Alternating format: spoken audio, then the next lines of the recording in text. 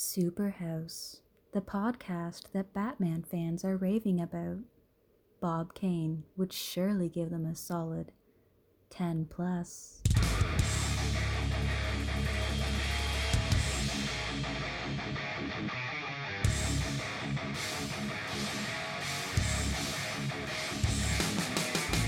Welcome to Superhero Stuff You Should Know, brought to you by Superhouse. This is once again the man who knows too much about Batman. This is Ben, and I'm here with... Oh, it's your old Uncle Cruzzy. Welcome to the basement. Let's have some cookies. Oh. This is Wolfie. And it's me, Andrew, your faithful co-host. I can't wait for this fire to rise. So if it wasn't already obvious what we're going to cover, we have finally made it to the end of the Dark Knight trilogy. It took a little while there in the middle because we were a little occupied with quarantine-related stuff. But we're back to finish off the Dark Knight trilogy with The Dark Knight Rises. Comics versus Nolan. You waited for it, and it's here, everybody. Yes. Prepare thyself.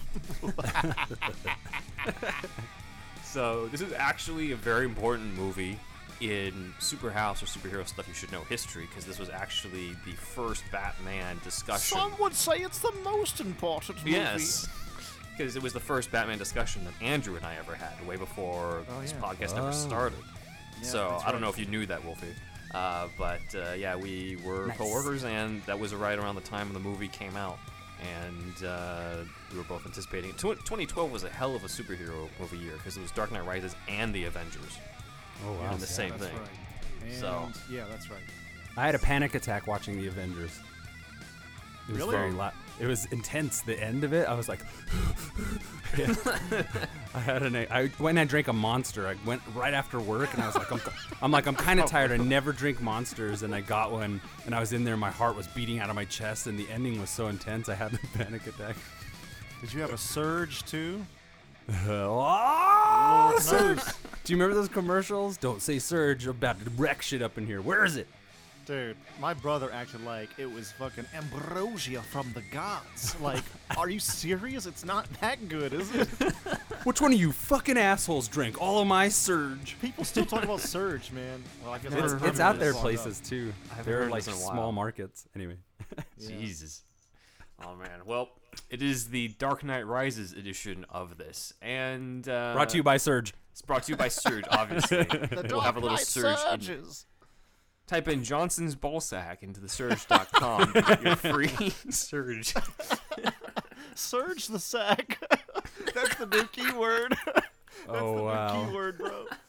All right, back to 10% that. off. This is definitely the most controversial Batman movie out of the trilogy. Look, And I just want to say right now, if you've listened to this episode, please hashtag us with Surge the sack.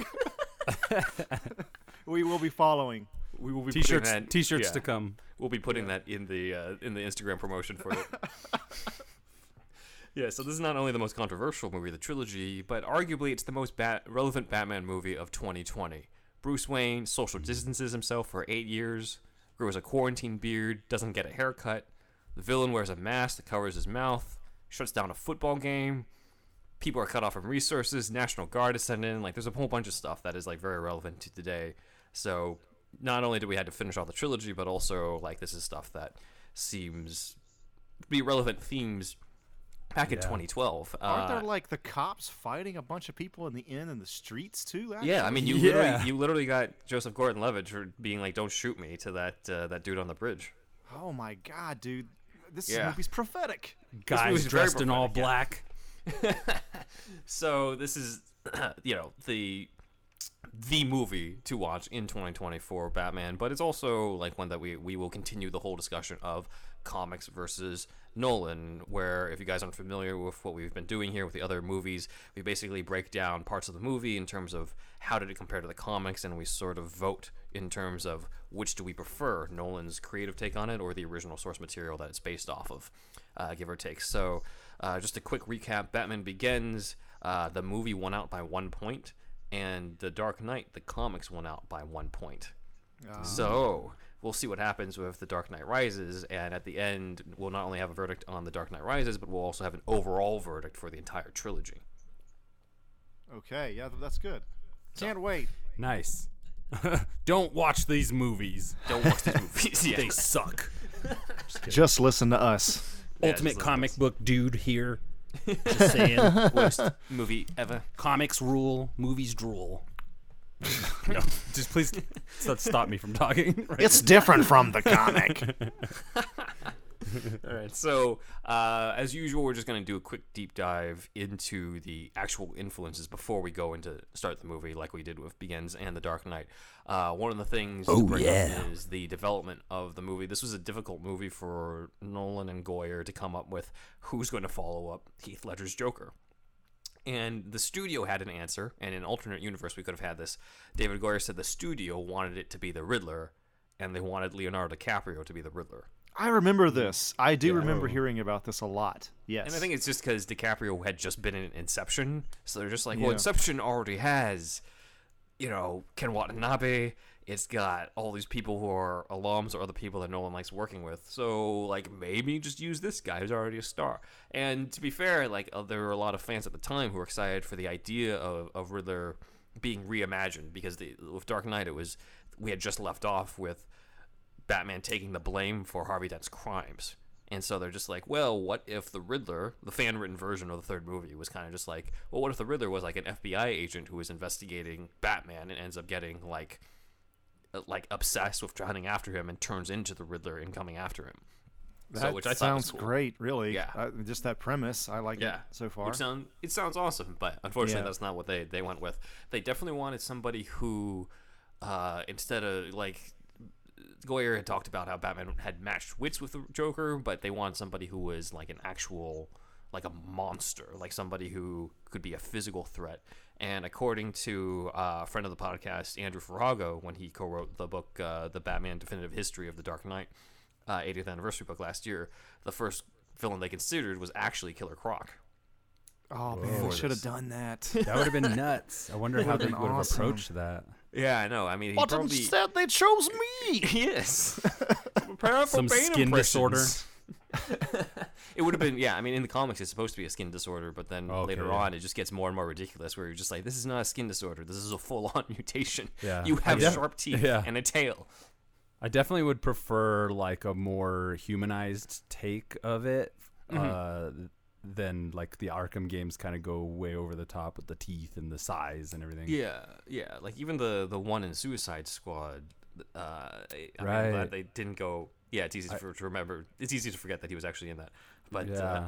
it he was was in still it's a little too much on the mutated side. I'm glad they went with practical makeup as opposed Yeah. to CG, but it's a The little, movie still a was little too much. silly enough to kind of that could pass, but yeah, for like a Nolan film, it would have been interesting to see how they approached that. But I could see why they went elsewhere. The best spoof on that is in Lego Batman movie, where Killer Croc turns something on. He's like, "I did something," and then he swims off.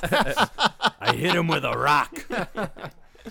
But yeah, Oh, obviously man. they didn't think Killer Croc would work in this grounded universe, and so they went naturally with the other more monstrous character who fits in a lot more to the Nolan world, and I can't really blame them for this, which was Bane. Now, funny enough, the actual influences on them weren't necessarily, they didn't really cite comic book influences for this. They actually cited a lot of literary and cinematic influences for this movie, which made it really interesting. And trust me, I read everything that they recommended and watched everything that they had previously viewed in preparation for this Ah, movie. yes, a tale of two cities. It was Indeed, the yes. best of times. It was the worst of times. Blurst of times. Yeah, so the Tale of Two Cities. This is why. So here's what's interesting: is that this came out right around the time of the Occupy. Remember the Occupy movement? Oh yeah. Occupy Wall Street in Yes. 2012 or something. So people thought oh, this movie's made in reaction to the Occupy movement. Turns out this was written before that was even happening. It just kind of fell into place, which is also kind of how it weirdly parallels this year too, where it's just this is not something that's based off of a particular event. It's just speaks to the cycle. There's an unfortunate cycle of everything that goes on. So Tale of Two Cities sort of inspired the idea of, there's going to be this big revolution, this cultural revolution, this class warfare element, and that's in a lot of their other influences. one of the main characters was also a prisoner. And then, of course, the biggest... I mean, there's a few characters who are named after characters in Tale of Two Cities, but the biggest thing is the ending where Gordon quotes Tale of Two Cities with the whole, it's a far, far better thing that I do than I ever done. It's a far, far better rest that I go to that I've never ever known, which is right out of Tale of Two Cities when that character makes a sacrifice. So, Jonathan Nolan was once again the co-writer on this, and I'm going to have you guys do his quote on the influence of this. Is he from England? He's from Chicago. Yeah, It's weird. Isn't from Chris Chicago, Nolan? Chris Nolan is from England, but his brother is American, yeah. right? Yeah. They have completely different accents. They almost don't even seem like they're related, even just looking at them either. It's weird. Yeah. All right, so Jonathan Nolan, who's like Chicago born, said, So I'm sitting there eating my Chicago dog and wondering to myself, or actually something I said, Chris and David started developing the story I'm turning into Peter Griffin. Chris and David started developing the story in 2008, right after the second film came out, before the recession, before Occupy Wall Street or any of that. Rather than being influenced by that, I was looking to old good books and good movies, good literature for inspiration. What I always felt like we needed to do for the third film was, for lack of a better term, go there. All of these films have threatened to turn Gotham inside out and to collapse it on itself. None of them have actually achieved that until this film. A Tale of Two Cities was, to me, one of the most harrowing portraits of a relatable, recognizable civilization that completely folded to pieces with the terrors in Paris, in France, in that period. It's hard to imagine that things can go that badly wrong. I'm Jonathan Nolan. This hot dog's good. Go Bears. bravo. Da Bears. Woo! So, that was Jonathan Nolan, everybody. We got him just to say that on this podcast. Great. Hi, So- guys. See you later. Supposedly, Jonathan Nolan's original draft for this was 400 pages long, according to Chris. You could like the explain- long Bloody pages, hell do by you the think way? we're doing here? Every other line was, remember the time? But yeah, no, it was supposedly 400 pages long, which could explain why there's a lot of holes or so, as we'll explore, in the story, or things that feel like they could have been developed more. in Bane's this. story completely cut almost, right? Like almost entirely. They said there was so much shot in that hole. I guess we'll get to it, but I remember Right, hearing like there was like a fucking shitload of Bane's stuff cut out. Yeah, I've got a few things on that when unfortunately that's not revealed till like the end. So you guys are just gonna have to wait until. Did that original 400-page script become available in any way, or? I wish it did. I Right, really it's wish it did. just Yeah, like- so I'd be curious to see what was actually in there. But yeah, Tale of Two Cities apparently was a big influence. Also, you might remember some of these movies from film school, guys. A few older movies. So one of them is The Battle of Algiers. Supposedly was the battle sequences and the overall scale of it, according to Wally Feister, the cinematographer. Also, Sidney Lumet's Corrupt Cop film, not Serpico, but Prince of the City, which is like a lesser-known version of a similar story, which stars Treat Williams. It is a very similar story about police corruption, again, very relevant to today. And Treat Williams was the main character, and they actually tried to get him in the movie. But ironically, Treat Williams was already playing a cop in an NBC drama, or it was NBC or Lifetime or some other. It was short-lived, but it was called Against the Wall, and he couldn't do it. So that's when they got. I'm pretty sure it was the same role that Matthew Modine ended up playing, who was Deputy Commissioner Foley later on. But he never really said who it was, but I'm guessing that's who it was, just based off of his age and the type of actor he is. So that was one, and then some older classic movies. One of them being the Fritz Lang 20s silent classic Metropolis. Not related to the Superman's Metropolis, but this is even before that happened. I'm pretty sure that Metropolis in Superman was named after this movie. German expressionism film. We were taught this in film school. This is like when people talk about German expressionism, it's like this is the film. It gets brought up quite a lot. No, and I there's think like you're this thinking iconic. of Is think that you're it's thinking of that's it, right? The House of Dr. Caligari is the Cabinet German of Dr. Express. Caligari. Cabinet I mean, of Wait, Dr. Caligari. isn't Metropolis German Express? Metropolis It is, yeah. Isn't it? Is it? I we would have say to. it is. Yeah. It's I'm in like looking a it up. similar style. It's in a similar style. Metropolis to the nonetheless bottom of indeed that. urged representation as the zenith of German expressionist cinema. The Zenith. Oh, is it? My bad. All right. I mean, Was he- you're right too, but this is like I think Metropolis is more well known than Cabinet of Dr. Caligari. I would say Bad the Wolfie. Bad. German expressionist trilogy is Metropolis, Cabinet of Dr. Caligari, and Nosferatu. Nosferatu, yeah, for sure. Yeah. And yeah, all three of those films super famous. And there's that one scene where the dude is like, he's moving like a big gear or something. It's like I don't know that shot you see all the time, man. Yeah. I mean, it's basically another idea of big class warfare, cultural revolution type stuff in it. I gotta watch that. Yeah, Metropolis was. Maybe I've never it- seen it all the way. It was also It is one of those where there's a bunch of movies in film school or you just learn about where you're just like, oh, I've seen that, and then later on you rewatch and you're just like, oh, I didn't actually see this. I don't remember this at all. I gotta tell you, I was bored out of my mind watching this shit when I was like 21 in film school. But I feel like if I watched it now as a guy that's almost 36, I'd be like, all right. silent movies. I kind kinda get it tough now. to Yeah. stay focused on. Yeah. Yeah. No, I agree with that. This movie was also an influence on Batman Returns because the look of the inventor in the movie, Rotwang, has the big silver hair that looks all crazy, and that was the look on Max Schreck in Batman Returns, who was also named after the actor Nosferatu. So German Right. Expressionist was like a big Oh, yeah. influence Yeah. on previous Batman movies, and so now once again in this whole cycle of different influences, now it's back. And then the last one was David Lean's Doctor Zhivago. Yeah, Again, I've heard of another that, thing yeah. takes place I've never in seen Major that. Revolution. That was remade in the 80s too, I think. They did a remake as well with like Keira Knightley or something.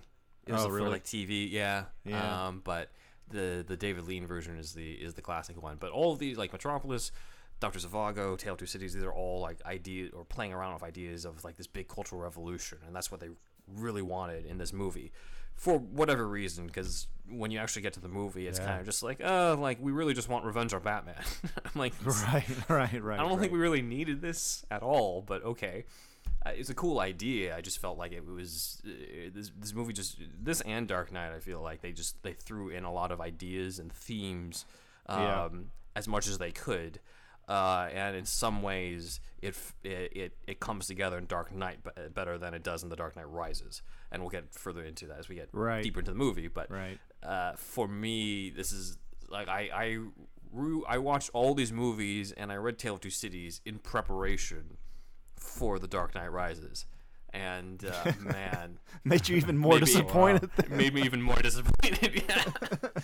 God If you damn it. think about it, because like I spoiled myself with a Dickens novel and cinema classics, and then I Right. go in, and then it's just like this is like junk food in comparison. But Right. the comics that we'll be comparing it to, though, the major influences it feels like are obviously The Dark Knight Returns, which is like an influence on every single Batman movie ever, post 80s. So obviously the whole idea of Batman coming out of retirement. So influence on Burton, Schumacher, and obviously would be for Zack Snyder. Next one would be Nightfall, which is the one where Bane breaks Batman's back. And then the next one is Cataclysm / No Man's Land, which is the whole idea of Gotham getting cut off from the mainland, which I teased in our episode with Zach Brown because that was kind of the next installment. We'll definitely do a deep dive on that, but that is probably my favorite long Batman arc ever. Right. And we'll get into why when we get to that episode. One of the other influences was one in an episode we already covered with Zach Brown, and that was Batman Legacy, the one that dealt with Ra's al Ghul trying to spread a virus around, which obviously wasn't in The Dark Knight Rises, but was in The Dark Knight Rises, was the whole idea of Bane being associated with Talia and Ra's. And so Legacy, its prequel Bane and the Demon, and its sequel Batman Bane, those are all had some sort of influence on it. And then the last one... We covered when Bane has been associated with League of Assassins before this movie, right? We talked about that in the previous episodes. in that episode, in the comic I just mentioned, and then the last one is one that wasn't really... It's one that fans bring up, but it wasn't one that no one's ever really acknowledged, and that's The Cult. It's a lesser known comic, but it does feature Gotham Under Siege, does feature Batman being psychologically broken down, and I'll go deeper into that when we get to those scenes. But those are the major comics. Do you like that? Have you read the Cult one? I've read the Cult. Yeah, I've read all these. It's okay? And it's good. No, Oh, it's good. Is Okay. it reasonable? Are It's they reasonable. Yeah. It's reasonable. It's okay. It's okay. Sensible okay. storytelling, not a whole lot of violence. I would say out of my favorites, No Man's Land is probably the top one. Yeah. Followed by Dark Knight Returns, and then probably followed by The Cult. Nightfall is good, but it's kind of just gets more and more complicated, and half the story is following somebody who is in the Batman suit but isn't actually Batman, which is Okay. John Paul Valley. I wanted to bring up because you said something about Bane breaking his back just a few minutes ago. So, just a quick personal thing about this movie. After my dad and I did not see, I mean, I saw it in the theater, but my dad didn't. So I go home to Atlanta. We watched it like on a Christmas break or something, and we're watching it, and the whole time he's just like, "Who's Bane? Who's Bane?" Because he's only familiar really with the classic villains. Right. Yeah. And then Where's the Pharaoh? and then he keeps saying, why do they keep saying the Batman? You know, and he's like confused by that. And then like I'm watching him and I'm waiting to get to the part where he does the back break move because it's like iconic move, right? And awesome, they did that in the movie. My dad, he's it's uncanny when how he does this. He's done this with other movies too. He turns around completely to get a drink that exact second. That exact fucking second. I rewound it. I was like, we got to go back. You This is a very missed. important day. We'll go back like 10 seconds, but it's just amazing how you do this. That's awesome. Yeah. So Does he not believe in the pause button? Like, I mean, he only He's turned got around like for a a second, but it was just at that precise back break moment. Some kind of like negative, deep, like reaction he gets to resolute in storytelling. It's something. I don't know what it is. It was just it's uncanny, dude. It's uncanny. it's amazing. Okay. All right. Well, let's dive into the movie, starting with the big prologue that I think we talked about in previous episodes, which was the prologue that was attached to the Mission Impossible Ghost Protocol movie, where we walked in, we're like, yeah, we're gonna watch the Dark Knight Rises prologue, and then as we were Walked watching, right we were like, this is how Bane sound. I didn't understand a goddamn word he said. Yeah. Only thing I could talk about. Oh, terrible. It was they re-edited the voice, or they re-ADR'd it, or they re-edited somehow before the movie. So the audio is different. It's a different cut, really, of the prologue than it is in the final film. You got to based think off of Tom the reaction to Hardy that. probably recorded the entire movie with that first voice. Yeah, And probably. I'm assuming he did the entire. Well, yeah, obviously he did the entire thing all over again with this voice, way, way, way after the fact. You know, by the time we're seeing a teaser in the theater, they've got a film. You know, Yeah, yeah. on exactly. their hard drive. You know what I mean? On several of their hard drives. Anyway, but yeah, just Yes. like that voice was found way late in the game, I'm sure. Yeah. I don't. It's one of those like that and the Christian Bale Batman voice where I'm just like, you didn't realize how this might come across, Yeah. like yeah. at all. Like it didn't really cross your mind. Nobody said, like, you have an entire team of people on this, and nobody said, you know, this doesn't really work right now. So, whatever the case was, we start off with a film where there's three men in the back of a van that heads to the plane that is being led by Littlefinger from Game of Thrones. Oh yes, that's right. The worst CIA agent in the world, because he Yeah. lets on three masked men without actually checking any of them and what they look like on here. Oh, But- wow. I have this one chance to get information out of you as a CIA agent. If I took your mask off, would it hurt? So obviously he didn't get any of his Littlefinger skills from Game of Thrones, but this Just character, wondering. the CIA agent, just as a side tangent, he's become a YouTube meme. Oh really? There are videos of like the continuation of Bill. Like he has his own name. His name is Bill Wilson in got a the saga. novelization. So he's got this whole saga. Some people try to do slash fiction with him in a love story with Bane. Like it's this whole thing What? online. It's amazing. Nolan Yowie. Oh They man. even re-edit like interviews with the actor Aidan Gillen And he's just like, like, this is such an amazing movie to be part of. And then, like, in the background, they just have him, scenes from Dark Knight Rises, even though it has nothing to, the actual interview has nothing to do with it. And he's, like, talking about his character and just, like, he's lost his kid and everything. And obvious stuff that's not part of it. But it's everybody has this love affair with that character, and it's amazing. That's weird. I did not know that was happening. Yeah. And then another character that we meet is Bane's second in command, called Barsad. He's played by Josh Stewart, who is the villain in Punisher Season 2. But Barsad is actually named after a villainous character in A Tale of Two Cities. Okay. So he's the one who tells the CIA agent, like, hey, we got Bane, we got the man in the mask, type of thing. Who, speaking of which, we meet almost immediately after. So Bane, apparently, Tom Hardy was the first, last, and only choice on Chris Nolan's list for this character. And Tom Hardy almost was not able to do it because of Mad Max Fury Road. It was only because Mad Max got delayed that he was freed up to do this. Oh, shit. wow. Which is cool. But Was there any? Was it like based on Bronson at all, and how like menacing and? I don't know if I'll have to look this up, but I mean, you wouldn't want to typecast the guy or anything. You wouldn't, but I'm pretty see what he's sure- capable of. I gotta look this up, but I'm pretty sure Tom Hardy was like, you cast me because of Bronson, right? And then Nolan's like, I haven't seen Bronson. So You don't Really? like my movies? I remember reading about how his like workout regimen. I believe Nolan, I could be wrong, but Nolan was like, we don't want him to look like Mr. Olympia. He has to look like he's been doing prison workouts. So Cool. that's, is and fair, obviously did a bunch of that for So Bronson. they arrested him. Yeah. I'll look that up before the next episode. But he Yeah. did pack on good 30 pounds for the role. Jeez. But I gotta admit, when they first announced he was cast, they didn't actually say who he was playing. And Oh, really? Wow. everybody was like, it's got to be Bane because of Bronson. And I looked up his height, and I'm just like, this dude's shorter than Christian Bale. There's no way this is gonna, like, I get like he's buff and Bronson, but like, there's no way he's gonna be Bane. And Bane's supposed to be Latino. And then like later on, they're Isn't like, he's that- Bane, and I'm like, never mind, I was wrong. Isn't that so funny how short actors are?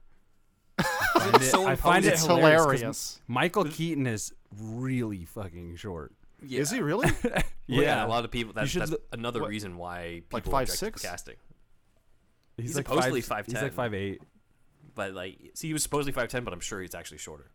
Yeah. And seeing the bat suit, the screen used bat suit next to people, it's pretty mind-boggling. Yeah. Whatever. But Yeah, yeah. but Schwarzenegger's only like Tom Cruise. 5'11". Schwarzenegger not Yeah. even 6 Van feet. He Damme. seems huge. Yeah. I mean, obviously Good watch. huge, but I find They it managed. hilarious. They managed to not. They managed to make Hardy look pretty imposing, considering because like Mhm. there's other pictures of him just walking around, just shirtless, and he doesn't look as impressive. Well, a lot of this is lighting and camera angles and everything. So he put his all into at least bulking Yeah. up and looking the Yeah. way they wanted him to look. But Yeah. our first. no problem competition. there. He was Yeah, he was good in the way he like the whole Josh like Brolin. hold your own jacket lapel move while Yeah. he's walking is super badass. He's got so- style. He's Yeah. a rapper and for a little while. He's got flavor, man. There is a shot of Roz doing a similar grab the lapel thing in Batman Cool. Begins. Oh shit! So I'm not Sick. sure whether or not that was a conscious decision to mimic that, or if it was just a nice coincidence that he and Liam Neeson had the same choice. But kind of shows the Ra's al Ghul influence, if you want to read into that. That's cool. I do. And I do. So let's talk a little bit about Bane. The first competition we have here on Comics versus Nolan is obviously they did a reinvention of the look, just like they did with Joker. In the comics, he's got this luchador type mask with like big red eyes on it, and has like this big black tank top. And in the actual design for it, costume designer Lindy Heving talks about other influences. If you look at Bane in the comics, he's wearing a wrestling mask and a wrestling suit. We couldn't possibly do that in the kinds of films that Chris Nolan was making. I drew hundreds of drawings of that. Sitting with Chris, we ended up deciding that we were going to cover his mouth, just like I always do with Tom Hardy. I looked at the mouths of spiders and baboons when they snarl, and that's how it started to get the feeling of the metallic pipes coming down in front of his face. Perfect. Nice.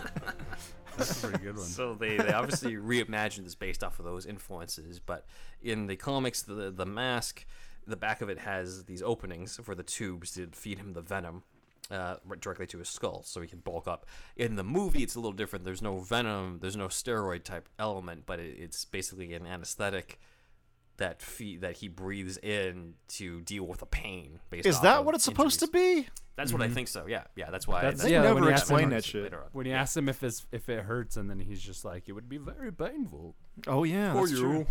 for you. For you. All right, so let's go around. Comic book Bane's look versus movie Bane's look. Let's start with Wolfie. Well, so in the comics, he's of like a Latin descent, right? Of like Correct. And I did want you to go into Guatemalan or could- some shit. Yeah, and I did want you to get into that because they did kind of erase that as well.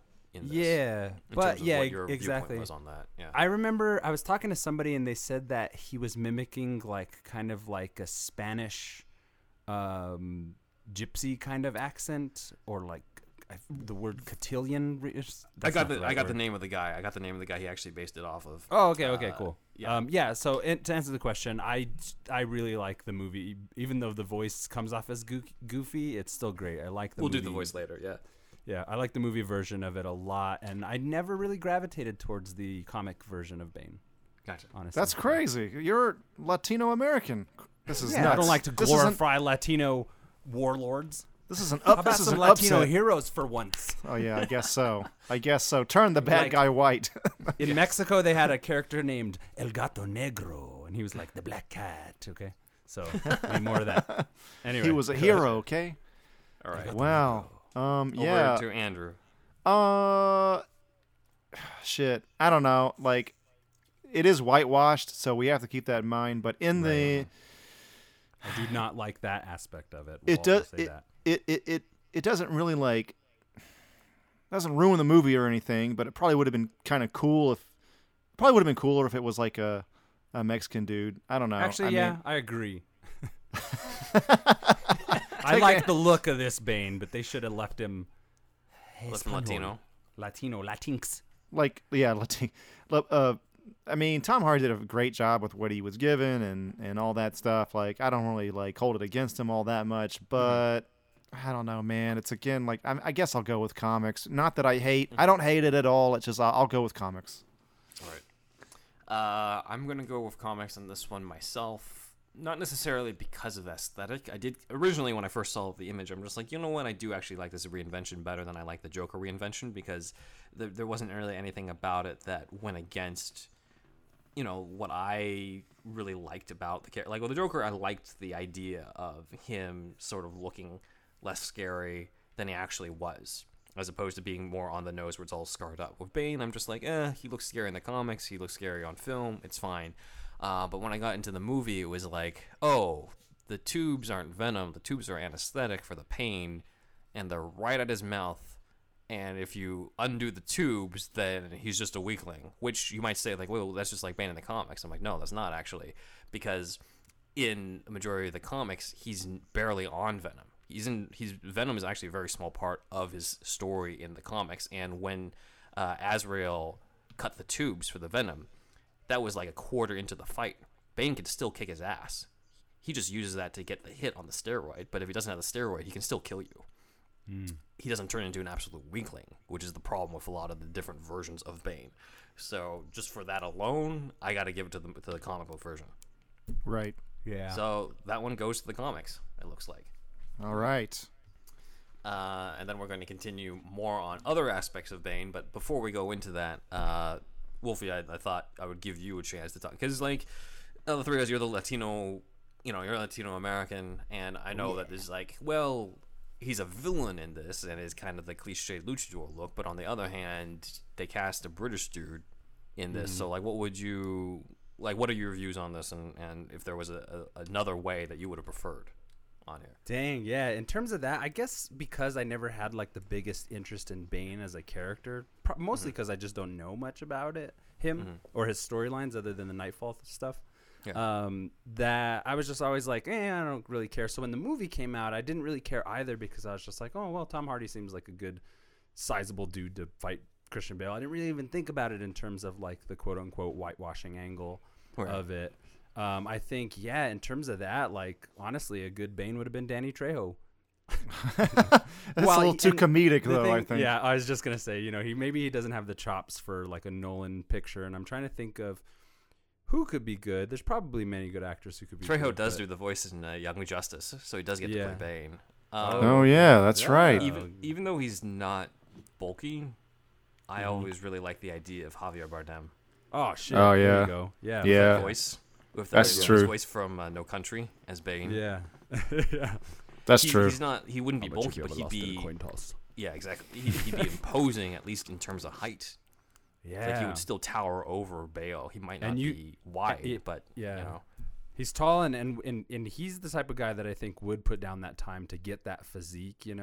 That's because it's like the prison workout kind of stuff. I feel like that would have been great. And you could have still weaved in the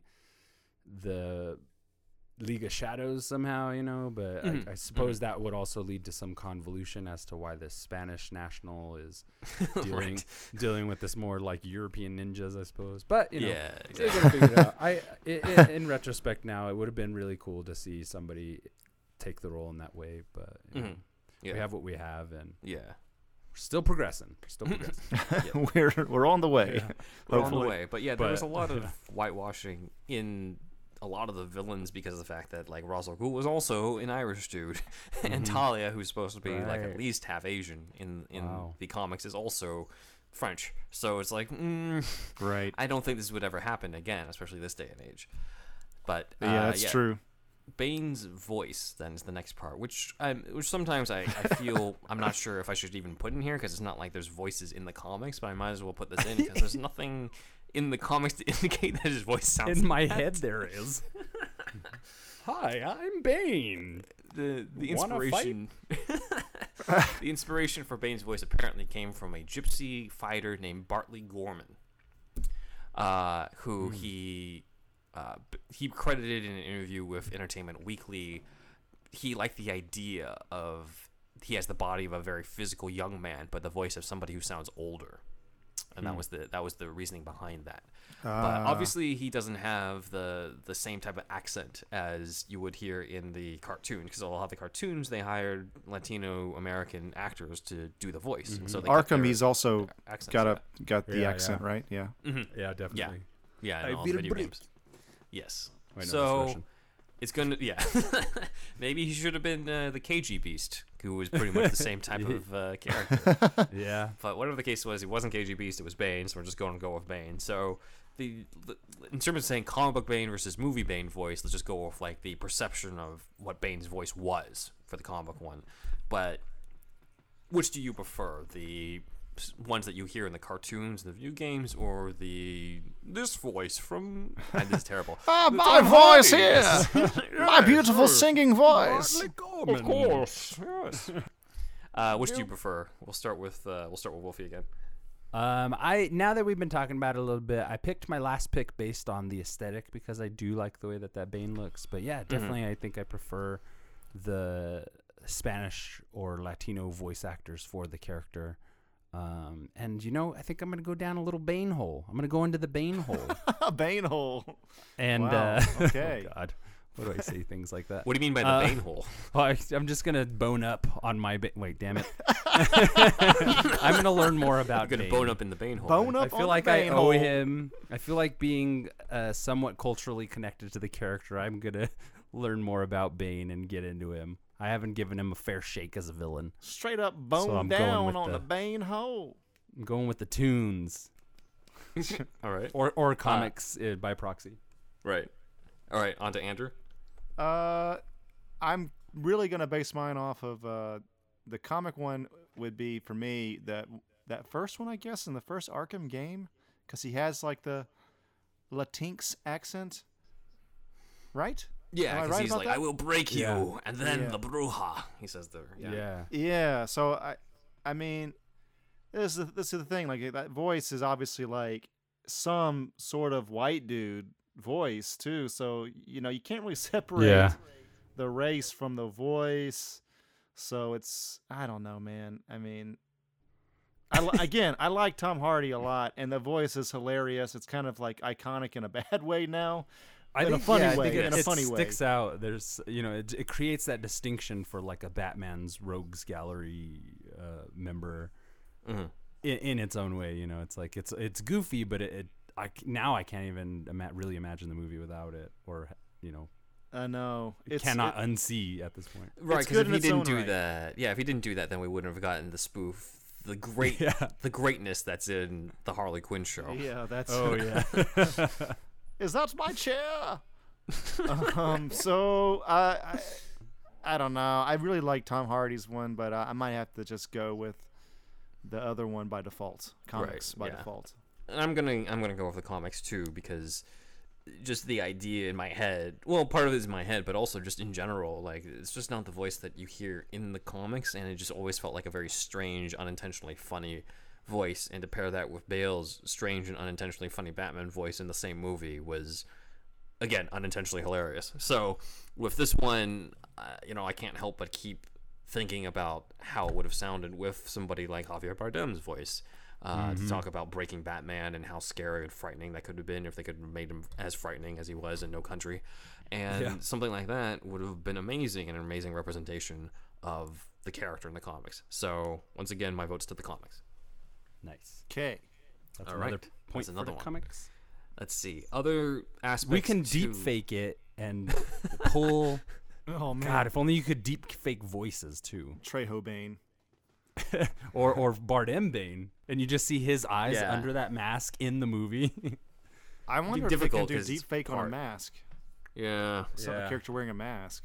Yeah. They pro- I you would mean, have to that's- do that in the voice, yeah. That you would technology's have to coming, use I some. guess. You would have to use compositing effects or something to just like isolate where the eyes are compared to where the mask is in the movie.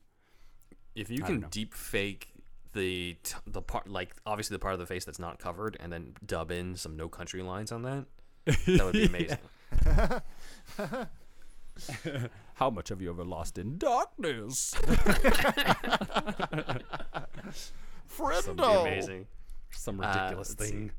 A couple other things before we go to the break on this plane sequence, but just like how The Dark Knight took the Skyhook idea from real life, and in the Bond movie Thunderball, this opening also comes right out of a James Bond movie. Can I just bring up we are still at the plane? Yes. So we are like 15 minutes into this fucking movie. We're getting the Well, there's a lot to character talk set about. up. You know what I realized? A lot of these comics versus Nolan things are front loaded because I got to go into each one of the characters, Oh, which yeah, takes yeah, a while. And then, like, usually we speed up when we get further in the movie because there's no new characters to talk about. So that's why. But yeah, we're still in the plane sequence, guys. Okay, go ahead. bro. So the Timothy Dalton Bond movie License to Kill also features a plane overtaking another plane, and that plane being turned basically inverted.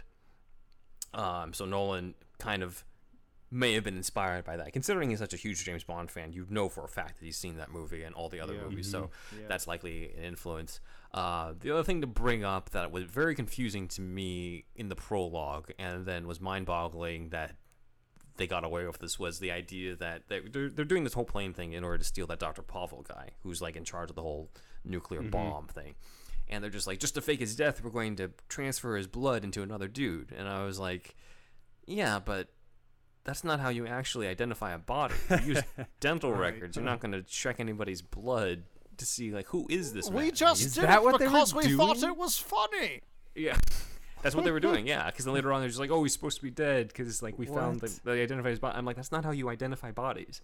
So this is very similar to, like, the stupid bullet scene in the previous one, where I'm just like, that's not how over that. that's not how bullets work either. Yeah. So, I don't know. Thoughts Wow. overall Oh, by the on- way, he says they expect one of us in the wreckage, brother. Like, what was that all about again? Like he wanted to, like, his brother's making a sacrificing himself for this whole cause. he wanted him to sacrifice himself for the plane, but I don't. If it's on record that there were 3 prisoners brought on, I don't know what they mean then. By they expect one of us in the wreckage, wouldn't they expect 3 people in addition to the FBI agents and Dr. Pavel in there? Yeah, the thing something. is, like, this whole thing, just to break this part down real quick, it's just like, I like that part, even though it doesn't make a whole lot of sense. Yeah. Just because it kind of points to this kind of like League of Assassins cult-like mentality, and like people are straight up willing to sacrifice themselves for this greater cause, whatever it is, just to see. It's weird. It's like if Gotham breaks down, then the whole world breaks. It's like if the League of Assassins is like supposedly world changing, and we were the ones that sacked Rome. Actually, that was what's his name said that. Not It was Bane. Ra's al Ghul, but Ra's yeah, al Ghul. still. But like, there's these big worldwide things.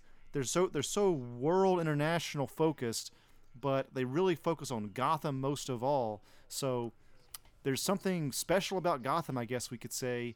And I don't know. I just think that there's something there, and I can't wait to go about it in further detail, Ben. So this is about the blood thing?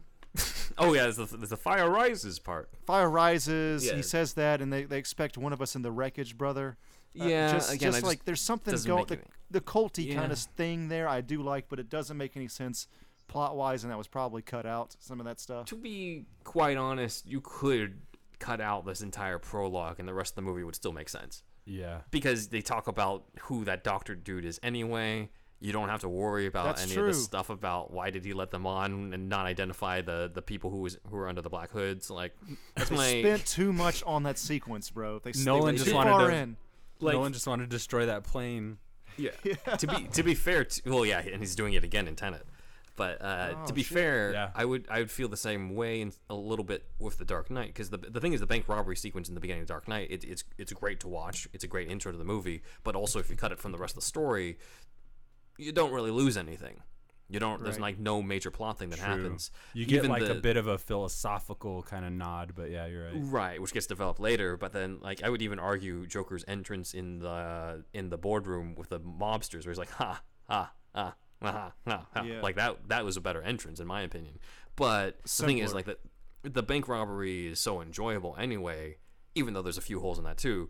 Like, you kind of excuse it, as opposed in this one where I was just more of like, Bane's voice, at least when I was watching the prologue in Mission Impossible, I was like, Bane's voice isn't understandable, the blood thing doesn't work, the guy let them on and we have no explanation on that. Like, there's so much stuff that already didn't work for me in the opening that I was like, okay, maybe they get explained later in terms of how this My works. popcorn is soggy. Yes. Also, like, even if they did like this blood transfusion, that doesn't change every single droplet of blood in your body. Well, that right? too, yeah, that's that too. Or I'm just like, that's stupid. Like, silly. nobody thought about this.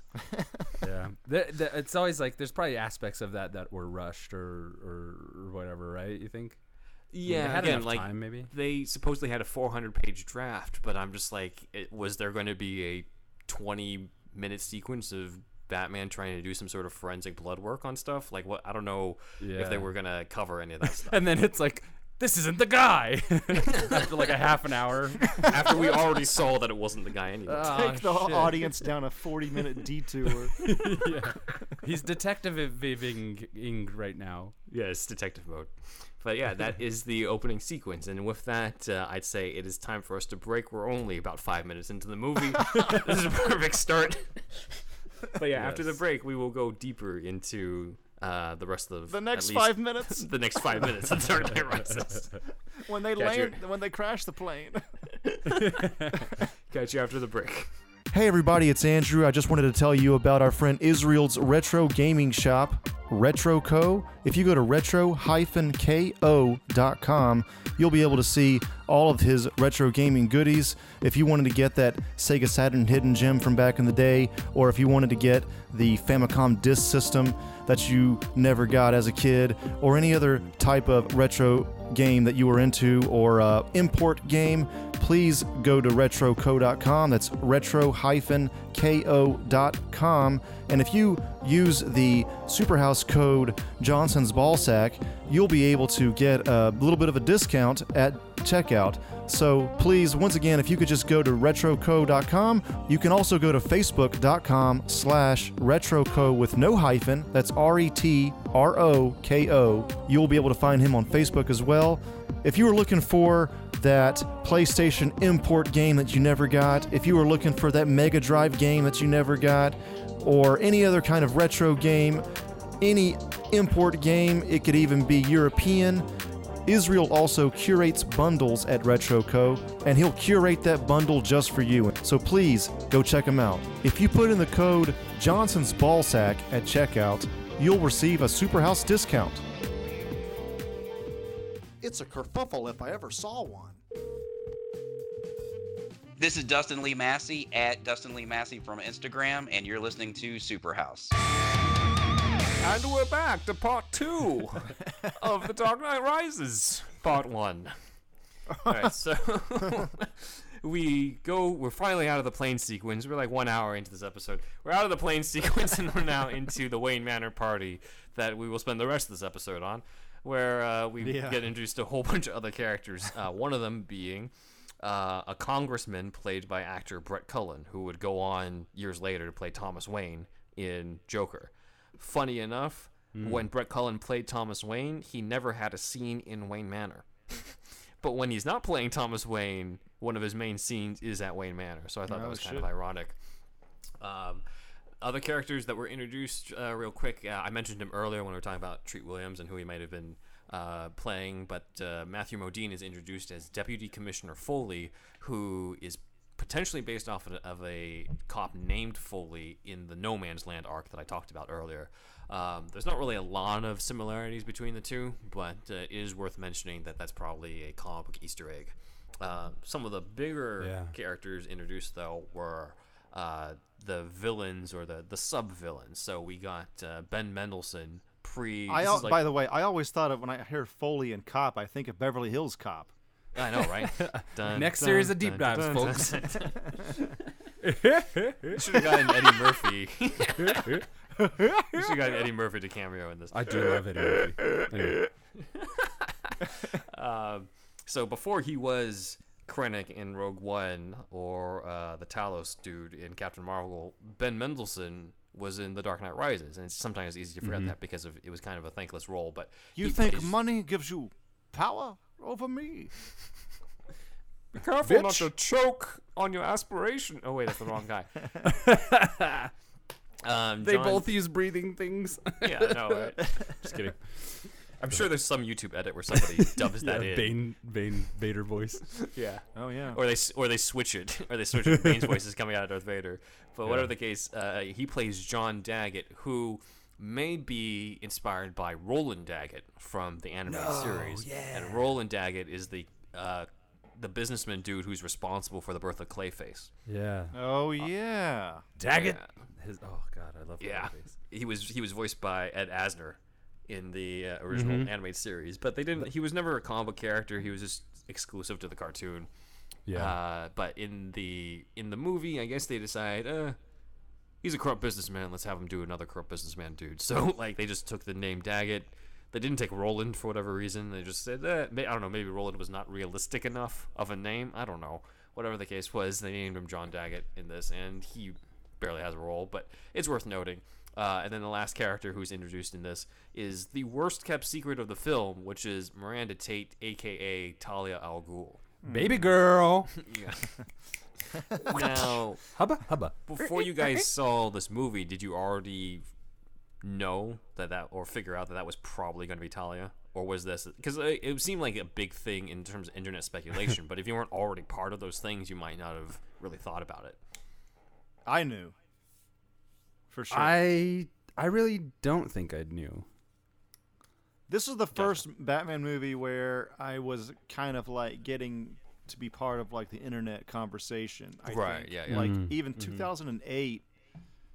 No, wait. When did Dark Knight come out? 2008. 2008. Yeah, 2005, 2008. Yeah, so 2008. I don't think I was quite there yet, but with this, I was kind of following it a little bit. Get read up on the comic. Yeah. So it was. It was kind of like, oh, she plays Miranda Tate, and everyone was just like, she's Talia. Like, I am dumb. Online, yeah. And I'm just like, if you're gonna just repeat the same twist from the previous movie, at least in like Batman Begins, it was like, oh, I'm Ducard, and Ducard was like an obscure character in the comics. If you Google Ducard in the comics, it would say he's the guy who trained Batman, so you wouldn't really think that much about it. But like Miranda Tate, I'm like, really? You're gonna do the same thing? But my favorite part was when Miranda Tate said, "Gotcha, bitch." You guys remember that part? Gotcha, bat bitch. I do remember that. That was also yeah, that was great. But And then she roller skated out of there. With Harley. It was weird. Yeah, exactly. Yeah. Talia serving as a corporate businesswoman actually is not something that's unique to the movie. Around the time of Lex Luthor being president in the comics, he couldn't keep running LexCorp at the same time, so he appointed Talia to be the CEO of LexCorp. So that was interesting, but she was secretly planning to undermine him the whole time, and Not that's that a whole other robot deep dive. woman that was in Justice League or whatever. Batman vs Superman. That robot? You mean Mercy? Mercy. She's robot, right? You're not supposed to say that anymore.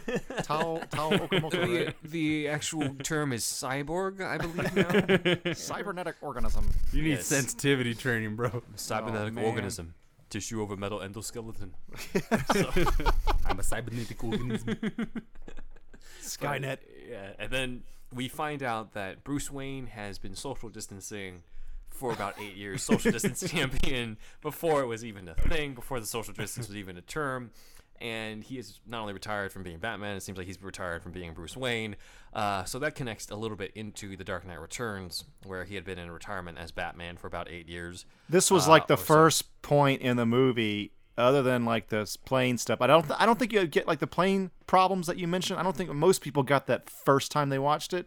But when a lot of fans, when they see Bruce Wayne cooped up for 8 years, it was like a signal to a lot of Batman fans. It's like, okay, here we go. Like, Yeah. this is maybe not gonna be the best Batman movie. Yeah. It was not set up in the previous movie at all, because at the end he's like, because he can take it, says Gordon. And I'm like, well, apparently he can't take That's it right, because that's he right. quit. It's an epic ending of him running in the fucking gutter away from some crazy shit, and he's like not what they want, but he's what they deserve. It's like incredible deep shit going on, and now we cut to him with the fucking social distancing beard and Right. with a limp that he doesn't want to fucking fix. Come on, Yeah. dude. It's just too sulky. But, Too sulky. but when he actually does fix it, it takes like 2 seconds. He's like, Exactly. here's the thing that Lucius gave me. I'm like, really? 8 years later? Okay. Right. Yeah. So Lazy Batman.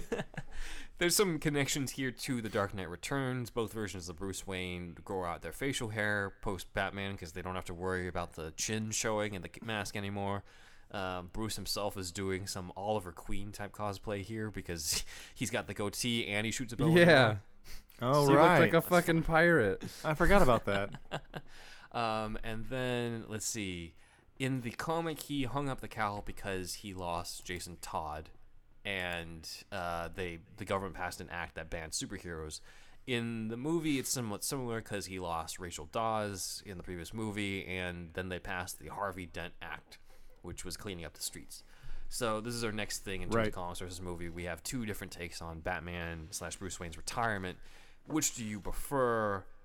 The Dark Knight Returns type of retirement where he got old, Jason died, and the government banned superheroes, and he just decided to quit for 10 years, or the version that's in The Dark Knight Rises where he's still in his 30s or so, but he decided to quit even though he's supposed to take it, and the Harvey Dent Act passed, and he has an injury suddenly. So, which do you prefer, starting with Wolfie? I think that definitely the comics over this one. I feel like it would take everything possible to stop. I mean, we hope that it would take everything possible to stop Bruce from wanting to be Batman. We wouldn't have Batman, you know, and you've gotten to the heights of losing Jason Todd and having his back broken. The Jason Todd arc makes so much sense because of like the sheer gravitas of losing essentially his surrogate son, you know. And it's like the tables are turning, so there's that drama there. But yeah, in terms of the movies, I just always wondered why they did that. It's not that the lazy Batman, like I was saying, but it's definitely lazy writing. Boom. No, I'm just kidding. Yeah, definitely prefer the comics. Yep. All right, on to Andrew. Okay, so people go through depression, long-term depression, but this still sucks. This sucks, dude. Like, this decision, not good. I maybe quit for like a month. I don't know. Like, I don't know what time limit I'd want, but it's just, or maybe him like consider quitting, like have a real crisis of faith in the Bat moment, but not really actually quit. You know what I mean? So I think something like that would have been better. Or if And the prologue was just Bane putting him out of commission for 8 years. something like that. Yeah. It's and what's worse is like what Ben said. It got seemingly no connection at all to the other one, and maybe we can chalk that Yeah. up to Heath Ledger dying. That really fucked up their plans. Who knows? But it's still like, arguably, you should have like the best writers in Hollywood. You have two serious hits under your belt. Nolan's got a name, and it's just like, this is what you come up with. This element's not good. So obviously, comics. I'm gonna go with the movie on this one. What? No, are you fucking kidding me? Of course I'm gonna go with the comics on this. Dude, you We're got such me. suckers. You got me. I- dude. I have a whole rant prepared. I was just waiting. Gotcha, bitch. Gotcha, bitch. Okay, so it's as if I didn't make it a secret on this. To me, I haven't really said this out loud and on this, but to me, people were just like, the Dark Knight trilogy is like the Godfather trilogy of superhero movies. I'm just like, yes, it is. In my opinion, here's how it goes. Yep. Slightly controversial, but in my opinion, the first one of each is actually my favorite because it's got the tightest story. Second one is still good, Dark Knight and Godfather Part 2, but it's just a little long, just in length for me, and had some stuff that could have been cut. Slightly overrated, but I still like them. Dark Knight Rises is definitely the Godfather 3 of superhero movies, though. This is the most disappointing for me in the theater, probably even more so than Batman and Robin, because at least when Batman and Robin, I was 7, and I went in expecting a cartoon. Yeah. Here, it was like, where did this idea come from? So first off, he now has a leg injury, which was not planned at all. He was still able to run. He was kind of fucked up a little bit if you watch the end of Dark Knight, but like it's something that he's easily able to cure afterwards anyway. So that gets thrown out the window. Second of all, you don't even need to have him quit being Bruce Wayne. Think about it. He quits, like the stuff they talk about where he's just like, oh, like the orphanage isn't funded again. Daggett took over like Wayne Enterprises type stuff, and Bruce Wayne's been a recluse. Who says that he needed to quit being Batman in order to do that? You could have done the same stuff, but he's Batman 24/7, and that's why he neglected all that type of stuff. You don't need to have him quit being Batman, especially because you're going to Then have it's him quit being... themes of the Bat taking over everything in his Right. life. Yeah, and that would Yeah. have been a really cool theme. Like, yeah. This movie Yeah. starts off, he's retired and injured, then he gets out of retirement, and then he gets injured. So he has to retire again. Then he gets healed, and then he retires again. So it's like, this is why I nicknamed the movie Batman Quits Twice at the time, because he does. He quits twice in this. Really? They And- fix his leg with that one quick way they fix it, and then they also do a fucking karate kick to his back to fix his back too. Like, Yeah. come Like, on, nothing man, this is lazy, dude. This is lazy writing, especially in comparison to what was before. I mean, we poked holes in the previous ones, but it wasn't nearly as big as this. Also, last thing, but what the fuck is the Harvey Dent Act? They're just like, the Harvey Dent right. Act cleaned up the streets. I'm just like, what, Right. you decided to actually enforce criminals? You decided to Right. actually do your jobs? Like, they don't explain anything about what the Harvey Dent Act is supposed to be. It's vague about what it's supposed to be and how this was supposed to work for like 8 years. And if it's based on the lie, quote unquote, it's based off the lie of Harvey Dent. And I'm just like, well, not really. Harvey had nothing to do with it. They named it after him. Him being Right, Two-Face yeah. doesn't actually neglect the law because he didn't write the law or any of that. So that doesn't make any sense either. The only chaos that comes about from that being exposed comes from Bane. It doesn't come from people losing hope because of learning about the truth of Harvey Dent. So the whole ending of Dark Knight doesn't go anywhere because the truth of it doesn't lead to any consequence. Or if it does lead to consequence, it's convoluted because the consequences were caused by Bane in the first place. So there's that. And then this whole 8-year bullshit is never justified. You could have just been like, oh, it's been 8 weeks. since Yeah. Dark Knight. Right. And the story wouldn't be any different. And that He's would have been- shown how shitty the crime has gotten as well. We Yeah, need exactly. Batman after fucking 8 weeks. Come on. Yeah, like, doesn't it also... Like, it's also weird that... I'm tweeting Gotham- Christian Bale right now. Yeah. It's also weird that Gotham is all cleaned up Release now the Bale without cut. Batman. Yeah, release the Bale cut. It's weird that Gotham is now clean without Batman's presence, and then this is the time that Bane decides to strike. It's like, no, don't go after it with the Joker to take down this horrible city. Take it down when it's clean. I'm like, Yeah. why? If the whole point is to take down corruption and everything, why would you hit at that time? What the hell Well, have they been doing Bane's for 8 got like years? religious fucking like near religious occult reasons though. So I don't know. It's True, but they want to sack Gotham like they sacked Rome. You know, they want to steer humanity in some fucking direction for some reason, and Gotham's at the central point. It's still all weird though. yeah, Ra's al Ghul dies in Batman Begins. Maybe a year happens until Dark Knight, and then 8 years. Bane waits 8 years to enact this plan. Yeah. You couldn't have hit it Yeah. anytime sooner. So like that does none of this stuff actually They works. need an explanation for the timing for sure. Yeah. Again, why couldn't it have been 8 weeks? There's no reason why it had to be 8 years or so. So none of that shit works. But obviously, we're hands down voting for the comics on this one. Yeah. Yes. Yes. All right. Moving on to the. Okay, we actually did make it out of the Wayne Manor party. Let's continue. Yeah. 6 minutes. Technically, Batman's still retired, but we're getting there. He needs to moving go on. see a comedic doctor. Yeah, we'll cover that. We might have to cover that next episode. But right now, we have one more character who was introduced that I didn't talk about, which was the quote-unquote the maid who comes to deliver his food, who turns out not to be a maid at all. And that's, of course, Anne Hathaway as Catwoman, or Selena Kyle, as she's called, because she's never formally called Catwoman in the whole movie. At most, she's called That's the Cat. right. Nolan had something, and again, this is because I was reading the shit at the time. He was like, I couldn't have somebody purring on screen. They had to be a femme fatale kind of type. You know what I'm saying? That's his I'm like, first you have- mistake. you have Purring a would have movie got him an where- Oscar. You have a movie where the guy's called Batman. You can't say Catwoman. Yeah, I know. Yeah. Really? He was. It's just weird. Like it's like he made some of the best decisions, Nolan. You know, but him not being a comic fan, he just like didn't get other really base things about it. Yeah, yeah. And at this point, he was probably a little disenfranchised by the experience of working on him after Heath. Maybe. That's honestly my theory, is that this was kind of just like, hey, I'll do this last one if you guys let me do Contractual what. Yeah, you guys let me. obligation, You guys let me do whatever the fuck I want with Interstellar and Dunkirk and Tenet. Like, Yeah. I'm doing this to get creative control on other stuff, because that's honestly how it feels. It feels like a lot of the stuff is phoned in, at least on the creative side, and the people who are giving it their all are all the newcomers. Yeah. Tom Hardy's Bane, Anne Hathaway, Joseph Gordon-Levitt, who we'll get in later, but like those are the guys who are putting in their all in terms of the actual writing and everything. It's just like, this is, nobody thought to bring this stuff up. They were just like, all right, yeah, this makes sense. Yeah. But yeah, in here apparently, yeah, Nolan was hesitant to include Catwoman until his brother convinced him, pitching the idea of her being a con woman, femme fatale type, which again, that's already built into the character, so I don't know why you needed to Right. have that pointed out.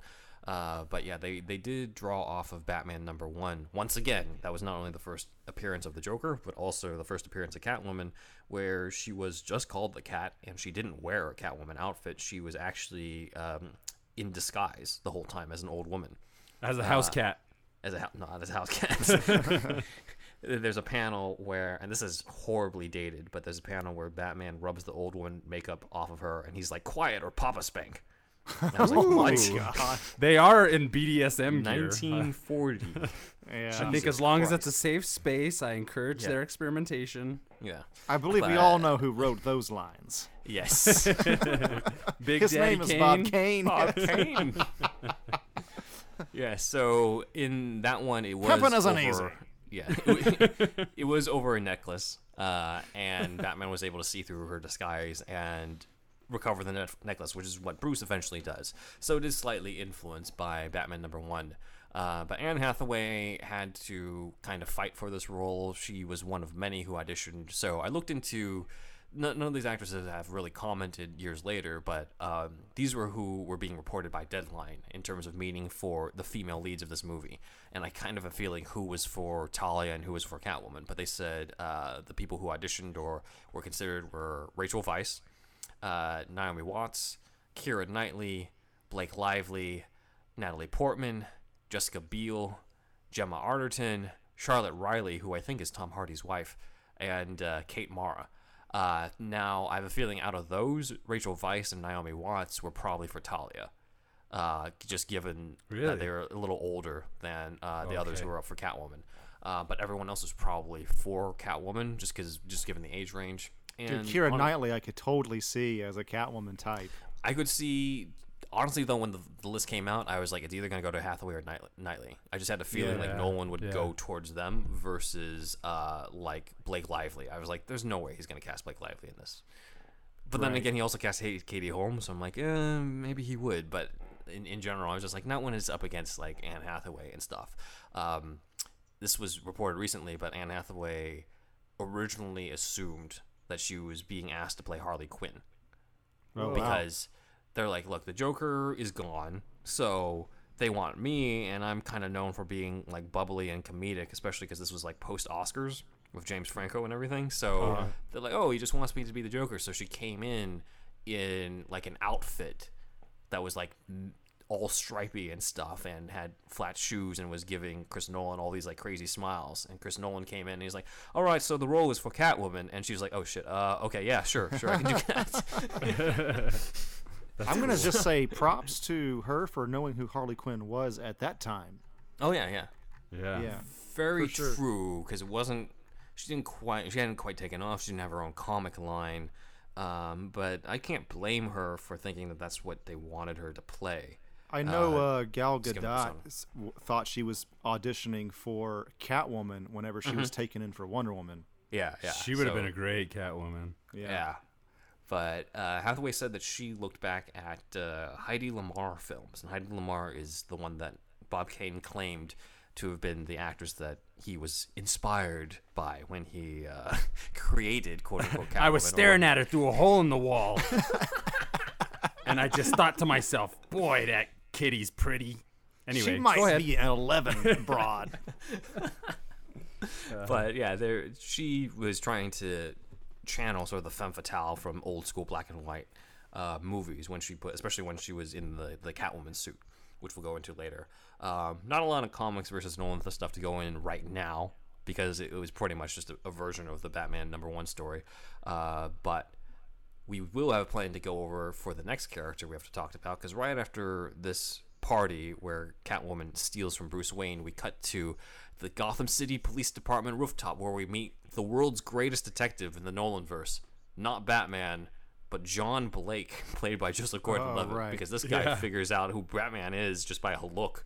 That's true. The best. You're right. That's also lazy writing. The other thing I wanted to say real quick before we move on from this scene, Sure. I always kind of felt like Christian Bale was a little bit he should have been a little bit more tense whenever Catwoman is holding his fucking mother's pearls. He's a little bit. Yeah. He wants the pearls back, but I feel like the tension should have been amped up a little more. It's like he almost. I don't know. It just seems like he cares less about the pearls than he should. He should have slammed her up against the wall and ripped him out of her hands, and then looked at her deep in the eyes, and then started to remove her clothing. And all the while, All right, Bob Kane get out of here, Bob Kane. is looking. No, listen to my pitch. No. You know what? I like what you're saying. I want you to keep going. Bob You're Kane's gonna like have the a guy's future. like, movie's any good? Got titty in it? Yeah, exactly. If it ain't got titty, I ain't paying for that. Does she have all manner of feminine wiles? Jesus. It is, though, I'll give it props in terms of the writing, that this is, funny enough, when he's not being Batman, one of the few times where you get to see him as a detective and him figuring out that she stole the pearls, and then later on trying to track her, and all that That's sequence true. is good in terms of detective stuff.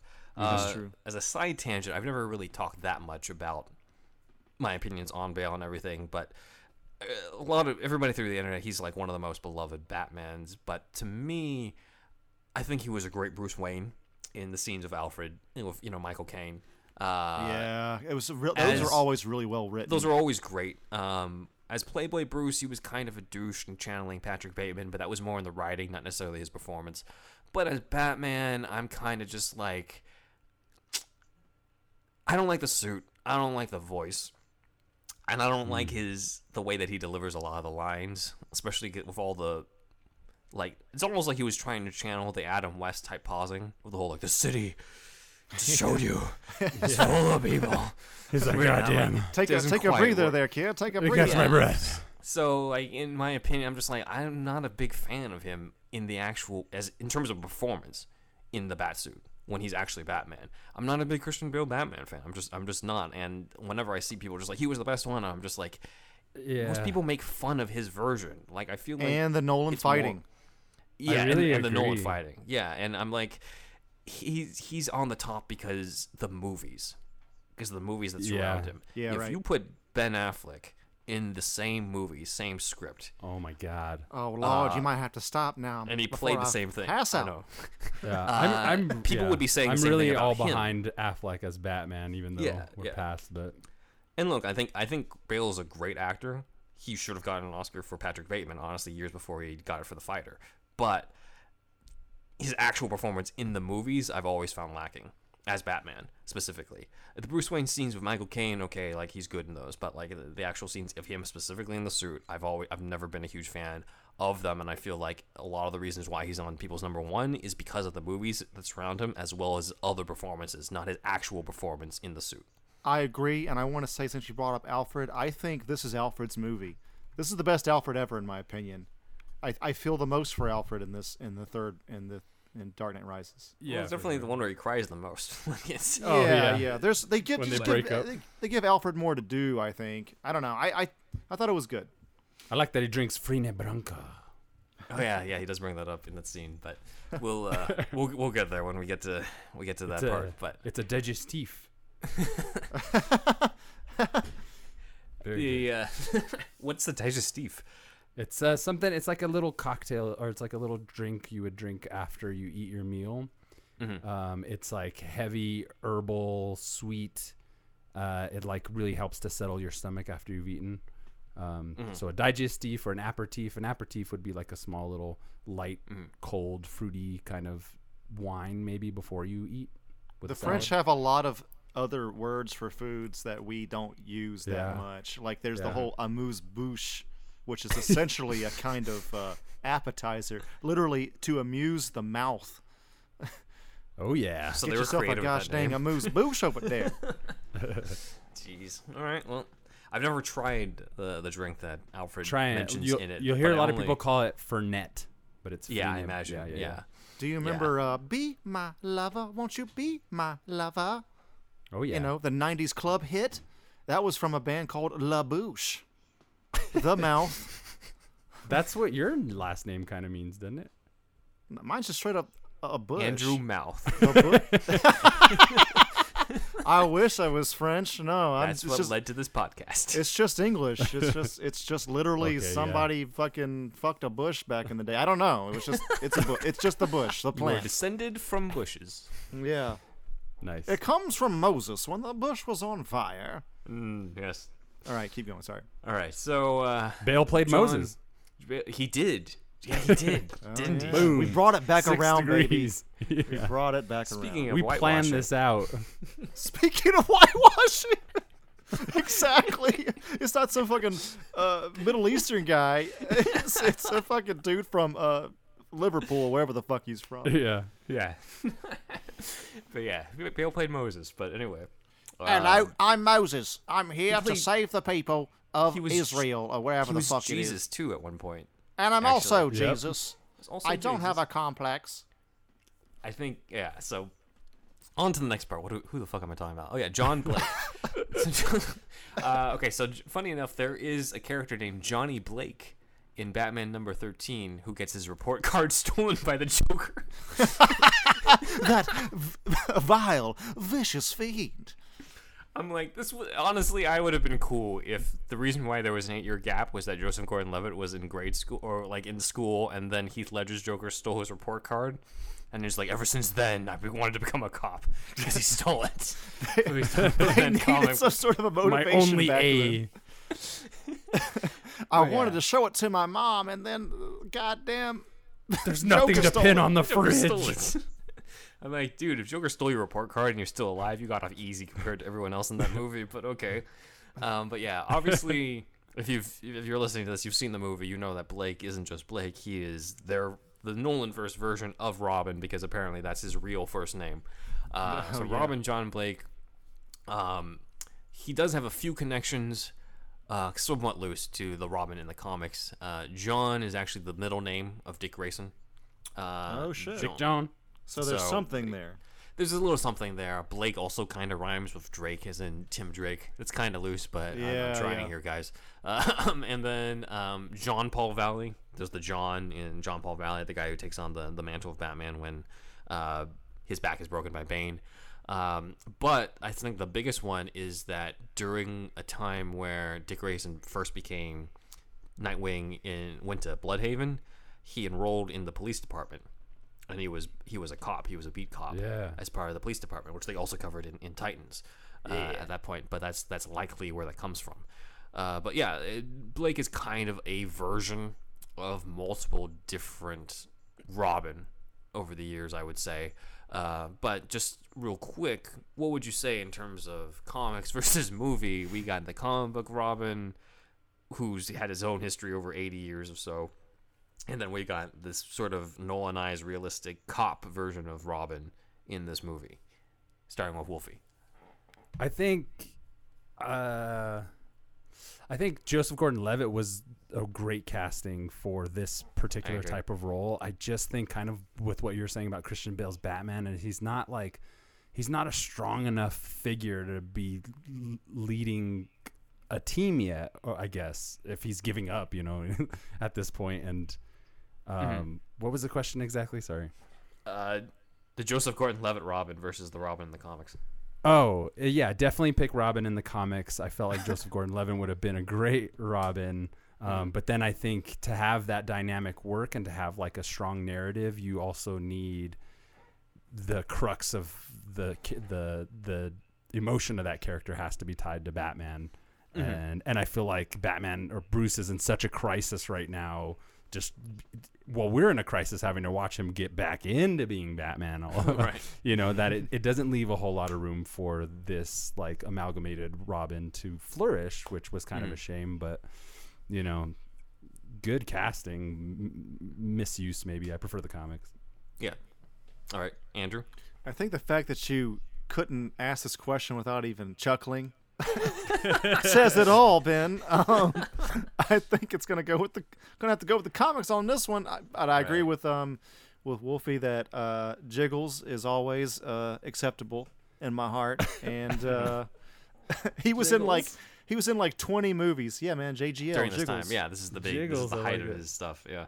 He was in like fucking like 20, 30 movies in 1 year at this time. He hasn't done quite as much since then. But and Anne Hathaway as well too. It's weird. But anyway, all right. So yeah, of course, dude. This Robin sucked. Well, here's the thing. I also think he's the MVP of this movie, personally. In terms of, like, he's the only one who's trying to like actually do shit. Meanwhile, Bale is just moping around in Wayne Manor. True. But then again, he doesn't how much suck. of that I is, take it back. Yeah, but then how much of that is just because of the movie he's surrounded by? Like, he probably sucks compared to the Robin in the comics, but compared to everything else in this movie, he's great. Yeah. Well, Terry McGinnis steals the suit in the first episode of Beyond. Right. And like that's such great like character agency or whatever. Yeah. Like, don't ask for permission, ask for forgiveness. Yeah. You know what I mean? How cool would like, that have been if like Batman is not trying, and so John Blake is like, there's some obvious shit, and he steals the suit, and he's Batman for like a night, but then Bruce is like, nah, man, let me show you how to be Batman, and then they fucking take on the League of Shadows while everybody's together. Locked down. He puts him through the fucking League of Shadows training on his own. He bestows all the knowledge because he stole his suit. His leg is fucked up. Bane's taking over, especially in the third act. It would be Robin's Batman arc. Beyond. You know what I mean? Yeah. Sorry, I'm excited. Yeah. And Robin's arc is, essentially because he's getting a crash course in all this knowledge that Bruce knows. So there's that conflict of like, you're not good enough. You need to be better. And you have this arc around the end. You gotta live up to him, yeah. And then leads into Bat Family. I don't know, but that would feel a lot more earned because, like, honestly, he has like 2-3 scenes with Bale in this entire thing, and then that's it. Yeah. Like, there's not really any sort of character relationship between the two in the entire thing. So yeah, obviously mine is to the comics because just how emotional it is for him to take in under his wing this orphan kid. And by the time that Joseph Gordon-Levitt shows up in this, like, he's already a grown-ass man. Yeah, it would make sense. It's why Chris O'Donnell worked, and forever. Yeah. 40-year-old Chris O'Donnell. Yeah, but they at least still went through the whole, like, oh, you're in Wayne Manor, you're part of my world, I'm training you, that type of stuff. Here it's just like, yeah. here in this one, it's just like, yeah, I'm a cop, and I know you're Batman, and you want to be Batman again? No? All right, I guess I got to do shit. And then at the end, he's like, all right, I guess I'm Batman now. Like, they don't really have much of a partnership. This or movie anything. should have There's been not John much of a- Blake Begins. Like, he goes through the training, yeah. and then Batman is Ra's al Ghul, but Or- he doesn't turn evil. Like, Yeah, no. I mean, that's what if listeners who really want to go back to the backlog, there's an episode called Ben 1 and the Bat, and that's where I pitched the idea of a Nolan-versed Robin movie done right, where, because there's so much you can do with Bale passing on the stuff he learned from Liam Neeson in the previous stuff, but actually like doing it right and teaching him how to do it, and being about whole, like, you know, I said I wanted to inspire people, but maybe I have to be more direct about inspiring people Yeah. in this and training this kid, and it would have gone full circle because you've seen this Batman start off in an origin movie, and now you get to see him pass on what he learned. And I don't think we're ever going to get that opportunity again, to be honest, because they're not going to want to do another origin thing. We're already skipping the origin in the Battinson type thing, so we're not going to feel that emotional cycle ever again. We don't have a chance to see that ever again. Unfortunately, unless they at some point decide to do a TV show where that becomes to be part of it. But you know, we've missed out on that. And also, I know we're not at the end yet where we reveal the twist on Robin, but the fact that his name is Robin is fucking lame. yeah. Like, Best way they could you reveal should go it. with your first name. Yeah. Robin. What an No, alias. lady. I got beat up because of that name. I like look. Some people are just like, well, if it was just called Dick Grayson or Tim Drake or something, you wouldn't know what it is. I'm just like, okay, I have a fix for that. If you really want to do Cop Robin, right? If you're like, look, we already got Joseph Gordon-Levitt, we don't want to cut him, we don't have time for this orphan thing. I think the way you do it is, all right, just go ahead and call him Tim Drake or something, because that's kind of who. Just name him either Tim Drake or Dick Grayson, or whichever one you want to go with. Right? Just be okay with that. And then later on, when Gotham gets taken over by Bane, Gordon's like, okay, we got to call each other code names and stuff over the thing, and he chooses the name Robin as that, and then maybe he has like a Nolan-verse realistic version of it where he's got like, you know, it's raining, so he's got the yellow poncho over like a red vest type of thing, and that's kind of like nice. his version of it. But that way you still get the idea of like, oh, that's Robin in this because he goes by that but it's like you get your cake and eat it too sort of thing, where it's like you get Robin in this, but it's the Nolan-verse version of it, and you can tell by the colors that's supposed to be him, but it's believable. He's not a kid, he can fight based off his police training, and maybe you get a few scenes of him and Bale's Batman fighting together, and that's the closest we'll get to see to Batman and Robin on screen in the Nolan-verse. But to me, that's a more creative way to do it than just be like, yeah, and at the end we reveal his first name is actually Robin. I'm like, how did this pass through anything? Like, that is Audible gasps in my Incredibly theater, cheap. though. Audible gasps. yeah, and in mine, and some laughs, but in the back of my head, I'm just like, yeah, I kind of figured. Yeah. But oh, also, my I dad, don't know whenever if- he was going, like, Yeah. before the reveal, he's like training him in the car, like, wear a mask and all that. Mm-hmm. My dad's like, he gonna be Robin. He's gonna be Robin. He gonna be Robin. I called it immediately. Yeah, exactly. He gonna be Robin. He's gonna be Robin. It is at least nice that you do have that kind of younger detective good guy thing going, at least. Like, at the very least, we did get some dynamic that pointed towards that within this trilogy. Yeah. So They at least had part of it, but again, this also feels like they just threw all their ideas against the wall. There's like, we want a cultural Yeah. revolution, and Bane, and the League of Shadows coming back, and also Catwoman. And let's throw in some Robin in there too, but let's do the Dark Knight Returns and the Cult and No Man's Land on top of that.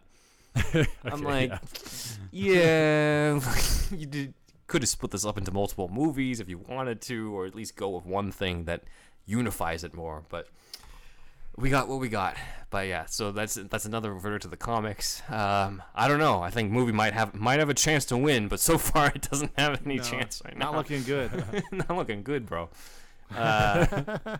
Going into then, let's see, the scene after that is the Batcave, where Bruce Wayne is investigating the pearls. Again, this is the most detective-like that Bale's Batman has been in the three movies, which is ironic because he's not actually supposed to be Batman right now.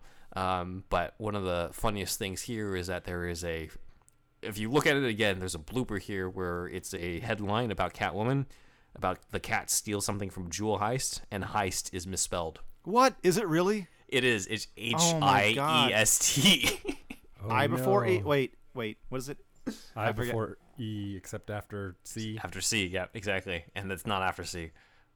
Wait, but HEI. Never mind. We'll figure it- H-E-I-S-T, yeah. Yeah, And yeah. in the movie, it's H-I-E-S-T. And I'm like, Yeah, right. nobody used spell check, I'm guessing, in the props department. Like, Wow. nobody caught this? Okay. Oh man, I didn't catch that, and I usually catch that stuff. Wow. I'm not sure if I caught it in the theater, but I definitely remember people online talking about it afterwards. And I'm just like, that just goes to show just how fucking careless this whole production was on this. Damn, Because I'm man. like, how can you even let that go? We're still trying to figure out the whole 8 years thing. 8 years after this movie was out, and we we got the heist thing is now Heist. Heist, yes.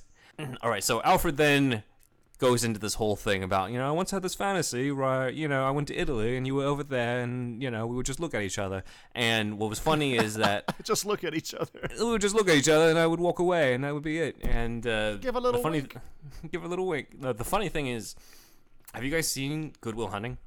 Oh yeah, for sure. Yeah. I always felt that was a take on the same thing where Ben Affleck was just like, the best part of my day is going up to your door and thinking for 5 seconds that you won't be there. And then later on he gets to fulfill that fantasy, which was Yeah. then ironic when Ben Affleck got cast as Batman.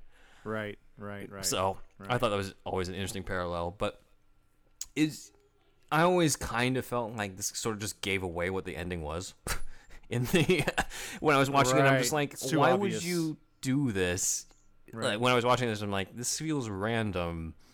You're definitely gonna pay this off in some way. And then the moment I saw Alfred late at the end, where he's like going into the restaurant, I'm just like, oh, he's alive.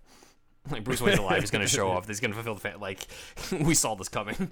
Like it's not hidden that well. Like the thing about the fact that they even shot a whole fantasy thing on top of that just so that they could parallel it at the end, I think made it even more obvious. Because at least in Good Will Hunting, it just felt like it fit the scene, and you didn't really think, oh, they're totally going to pay that off later. You just thought like, oh man, that's what his friend really thinks about him.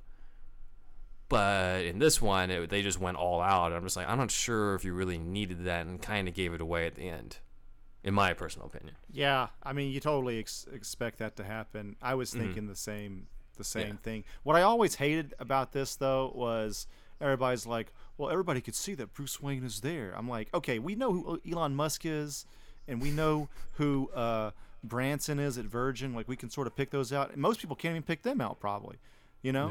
So, like, there's a lot of billionaires out there, man.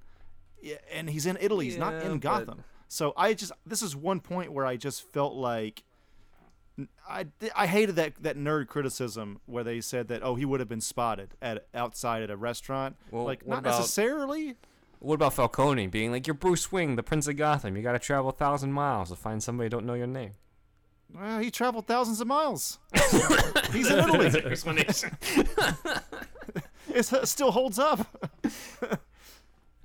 What about Ra's al Ghul then saying the world is too small for Bruce Wayne to disappear? That's just him getting inside of his head, bro. Okay, all right. I don't know. Fair I enough. feel like I mean, maybe you're right. Maybe you're right, but I still felt like it was. It's one of those points where I could kind of let pass. There's some things I can't let pass, but I could let that one pass. All right, we'll talk about the ending when we get to the end in Oh, terms yeah. of opinions on that stuff. We're jumping a little bit, but 4 it's- months from now. 4 months, yeah. All right, so one quick thing after this is that there's a scene after the Batcave where Catwoman meets with another dude named Mr. Stryver, who's again another name from Tale of Two Cities, but it's that creepy dude played by Burn Gorman. But there's another character in this named Jen, who is Selina's friend, and I believe that was a role that Zoe Kravitz was trying to be up for. Which is interesting because now she's Catwoman for the Batman. However, she was not even allowed to audition for it, and here's why. She said, and this was before she was cast as Catwoman. She said, in the last Batman movie, they told me I couldn't get an audition for a small role they were casting because they weren't quote unquote going urban. God, I hate that urban thing, man. It's So- funny. A lot of that has been pointed out in this episode in terms Yeah, of there's a lot of whitewashing in this movie. Yeah. It's just like, Gotham City's based on New York. It's like it doesn't get much more urban than that, for one. And Right. I don't know. B, Fuck. it's just terrible. B, it's just terrible All altogether. right, well, Yeah. other than Morgan Freeman, name another non-white person in this movie. Oh shit. Commissioner Loeb. Oh wait, no, that's the last movie. He's dead Damn already. it. Yeah. You're right. Yeah, Really? There's You know? not, there's not Honestly. really a whole lot. This whole movie's whitewashed. There's no white. There's Yeah. there's no people of Even color the in whole Gotham. like, look, I don't want to be like, oh, enhance the stereotypes by making all the looters and the Occupy or all the revolution people, more mixed with black people or anything. But you look in that crowd, and the majority of them are white in this movie. Mm-hmm. The quote unquote, lower class in this. Everybody's all fucking whitewashed. football team. That was it. The football team, yeah, because that was an And they actual football killed team. Yeah, that too. So yeah, Oh, not yeah. looking good in terms of. I mean, I'm just saying this would never have happened these days. Like these days, if you're going to bring in Ra's al Ghul again, he's got to be an Arabic guy. You bring in Talia, it's Yeah. going to be somebody who's half Asian. You yeah. bring in Bane, it's going to be somebody Latino, and then even now they're even casting what's typically white roles with other ethnicities, which Yeah, is why Gordon. Jeffrey Wright. Yeah, Jeffrey Wright is now Gordon. Zoe Kravitz. Mark is Maron Catwoman. did a really good interview with what's his name? Damn it, Jeffrey Wright. Yeah. And they talk a bit about the Batman. Anyway, sorry. Oh, nice. Yeah, I'll have to look Oh into that. shit! He's amazing. I He's did not know amazing. that. He's amazing. I mean, I'm sure he doesn't really give anything away. No, given no, he talks. the No, he craziness. talks a little bit about like the experience of shooting with the people he's working with, and he's Mm. just like, we're having a ball. It's a blast. It sucks that we had to pause, but it's fine. And he's a bit of an activist, so he's like, fantastic dude. Basquiat all the way was one of my most favorite films. Nice.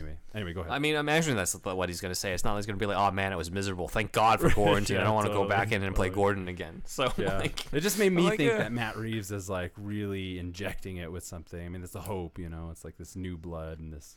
it is interesting to cast Gordon as an African American in these days where, not to get super political of stuff, but in the current Right. climate, where Yeah, it's very much feels like in Us versus Them, very much feels like African Americans versus cops and Yeah. everything, and what it must feel like as somebody who's both. yeah. So I don't know if they're Yeah. going to explore that in it, but I'm sure there might be some aspect to it. An interesting conflict. Sorry to cut you off. It creates an interesting Mm-hmm. conflict because so much of like that racial stuff that pops up in terms of with police and everything it's tough for people to be leaders, I think, who are African American because you skirt the line of being considered like going with the oppressors or whatever. Yeah, So the I Uncle think there's Tom an thing. added dynamic to him being African American is what I'm saying. Yeah, so that could be Yeah. interesting, but we'll see how much they explore that. But yeah, we are maybe 15, 20 minutes into the movie, and Hey, It's but we fine covered with me. I could do this forever. but we covered all the major characters. So next time when we come back, we will go and explore more of the plot points and how they tie into stuff like the Cult and The Dark Knight Returns and Nightfall and all those things. But for now, we're just gonna keep it. We're just gonna wrap this up here on the characters. But before we do, Wolfie, what is our score in terms of comics versus movie? I imagine this is a very got- tight race. Yeah, we got 2 for comics and none for movie in this one. Does that sound Wait, correct? we only did 2. Wait. Didn't we do Robin? It's So I definitely guess that would none be for 3, movie yeah. though. Yeah, Yeah, none for movie, 3 for comics. My bad. Sorry, I didn't write it down. Yeah, you're right. Oh man, all right, not looking good for the movie. All right. Well, I think a lot. It's so interesting how this. I never really thought about it. I was just like, oh, that's just the weaker of the trilogy, but it does kind of like bring up a lot of interesting points and Yeah, and yeah, And- it's kind of like there could you not have done just a little bit better? I mean, seriously, he had the best at his disposal. Like this is like Yeah. the modern Yeah. Kubrick, the modern Yeah. Spielberg in some way, the modern whoever you want to talk about. Like that's the top Yeah. director here. He's gonna have his own Criterion Collection box sets if they still Yeah. make those in the future. It's this fucking Nolan here, and this is what we get. This is not great. Yeah, To I be think honest, there's I a haven't lot. s- Yeah, go ahead. Sorry. I haven't seen a Nolan movie after this movie. Really? Not because You need to of a jump on personal. it. It's Get not because back of on it. personal boycott. I've just never really been Yeah. super interested in everything else. And then after Mhm. this one, I was kind of just like, okay. Like if I'm genuinely interested in the concept, then I'll check it out. Yeah. Maybe Yeah. I'll check out Tenet, but I don't know how much of me wanting to check out Tenet is because of seeing a Robert Pattinson movie before he becomes Batman. So Right. I don't know. Maybe I just was only really into it because he was connected to Batman, and then now he's not. I'm just like, The good thing I'll about catch it. That's good thing a about Dunkirk was that it was valuable- super simple. Dunkirk is super simple, and like And it's usually got his the plots are like historical overblown. backing. Sorry. mhm. His plot's so overblown most of the time, but Dunkirk was like Yeah. like back to basics storytelling, and I thought that was Yeah. pretty cool. So anyway, what were you saying, That's Wolfie? Oh, but kind of going with, like I think we were just saying kind of the same thing at the same time. I think, Dunkirk had the historical kind of like quote unquote rule set, we'll say, like to work with, which made it more simple, and he could tell a story where there wasn't a whole lot of like machination in the writing and such. And Interstellar is fantastic, but it does I think has a very divisive ending, because you really got to either accept kind of what they're giving you, or a lot of what the movie builds up from is a little bit compromised by the ending. So, I'm basically saying, like, you're probably not at a loss for not watching some of the movies after this. Interstellar is great. It's one of my favorite movies, but the ending is very, like, it leads you to wonder why that movie was as long as it was in some sense. It's a bit long. It's a bit harder Yeah. to chew. Dunkirk Yeah. is actually kind of like one of his lighter films in some way. It's weird. which I think is more of a refreshing. It seems to me that Dark Knight Rises was a bit of a fatigue, an exercise of post fatigue. I just don't think his heart was in it. I honestly don't think so, and I'll stand by that, even if he says otherwise, because it doesn't come across the love for it doesn't come across that he had. There was a clear interest in Batman, and Batman Begins. There was a clear interest in Joker and his effect, and reimagining what you thought the Batman world was in The Dark Knight. And The Dark Knight Rises just kind of felt obligatory and phoned in, where it was like, all right, I guess I'll just finish this thing off. What comics we got? All right, let's draw off of that. And then just that was it. And it's disappointing, and I kind of wish that he just said, you know what, that's it for me. Yeah. Like, I think that would be the ballsier move, to just be like, you know what, if I'm not really down for this emotionally afterwards. And sure, it might have risked the whole, like, oh, well, look at what happened when Burton turned it over to Schumacher. But as we've seen when we revisit those movies, there was a lot that Schumacher did when he came in that Burton didn't do. Like, that when you have another filmmaker come in, sometimes you get a different perspective, and it ends up helping in some ways. It might have hurt it in the long run, but there's actually some stuff in there that is underrated that isn't really recognized. But anyway, like, I kind of prefer that maybe it would have been Batman Begins, Dark Knight, and then, someone else steps in and does a few more movies with Bale. Like, who knows? But it is what it is, for better or worse. You can find me as Ben Juan Ryder on Instagram. I also curate the the Superhero Stuff You Should Know, brought to you by Superhouse. Instagram and Twitter. You can find us at Superhero Stuff Pod on both. We're going to be changing that soon. Nice. And then I'm going to be doing some shout outs across different social media accounts. So we've had followers across all, but I usually just do Instagram. But we've had some who are specific to certain platforms. One of them is a supporter named Ariel B, who we talk to a lot on there, and she's also definitely somebody who doesn't care for the whitewashing for Bane and Talia in this, so I thought I would dedicate this episode to her. Nice. Fight the power. Dedication. Yep. On YouTube, we've had some nice comments from a user named Shamrock Balls. Not lying, that's his name. That's right. I've seen him. Thank you very much, sir, or ma'am, but I'm pretty sure you're sir. And then What gave it away? as well as another user named John Wells. Thank you very much. And then on Instagram, we have Batfan Addict, which is another Batman-related podcast. So we could potentially do a crossover there. And another user named _Zalewski as well. So thank you very much for listening and supporting us. On to Andrew. All right, everybody. Thanks for listening. Thanks for that bat tutelage, Ben, once again. The Bat Toots. Bat toots. And if you could please go to patreon.com/superhousepodcast and join the Shasta Army for just $1 a month. That's our $1 tier. And what you get for that is a shout out for now. And we're going to be adding more to our tiers soon. And then shout out to Kooky Noms, Matt Herring, and Elijah B. Please leave us a review in iTunes. And if it's possible, leave us a review in Spotify, because that's becoming a huge thing lately. And if you could just also take out your phone and open up your voice recorder app. In that app, record something like, I love superhero stuff you should know, or superhero stuff you should know was awesome, or something like that, and then click the share button and share that to the email superhousepodcast@gmail.com. that would be super. And then I'm Thunderwolf Drew on Instagram and Twitter. And please check us out on youtube.com/C/Superhouse Podcast, or just search for us there. We're everywhere. Thanks for everybody for joining us via the Facebook groups lately too. That's been a huge help. And I think that's it for me signing off. Ayo, I'm Wolfie Krez on Instagram. Not a whole lot going on that pertains to the podcast, but if you'd like to see some of my photos, go check that shit out. I also run a group on Facebook called the Overly Critical Hyperanalytical Movie Club. Forthcoming podcast based on that, featuring superhero stuff you should know members. And that's about it. Come join the club. Come get in on the conversation. Thanks, Nice. Ben. Yep. And this has been, again, you can find me on Instagram at BenJuanWriter. And that is it. Join us next time. Same bat time, same bat channel. Ben signing off. This has been brought to you by the Superhouse Podcast Network. If you like what you heard and you want to support the show or the Superhouse Podcast Network, go to our Patreon at patreon.com/Superhouse Podcast.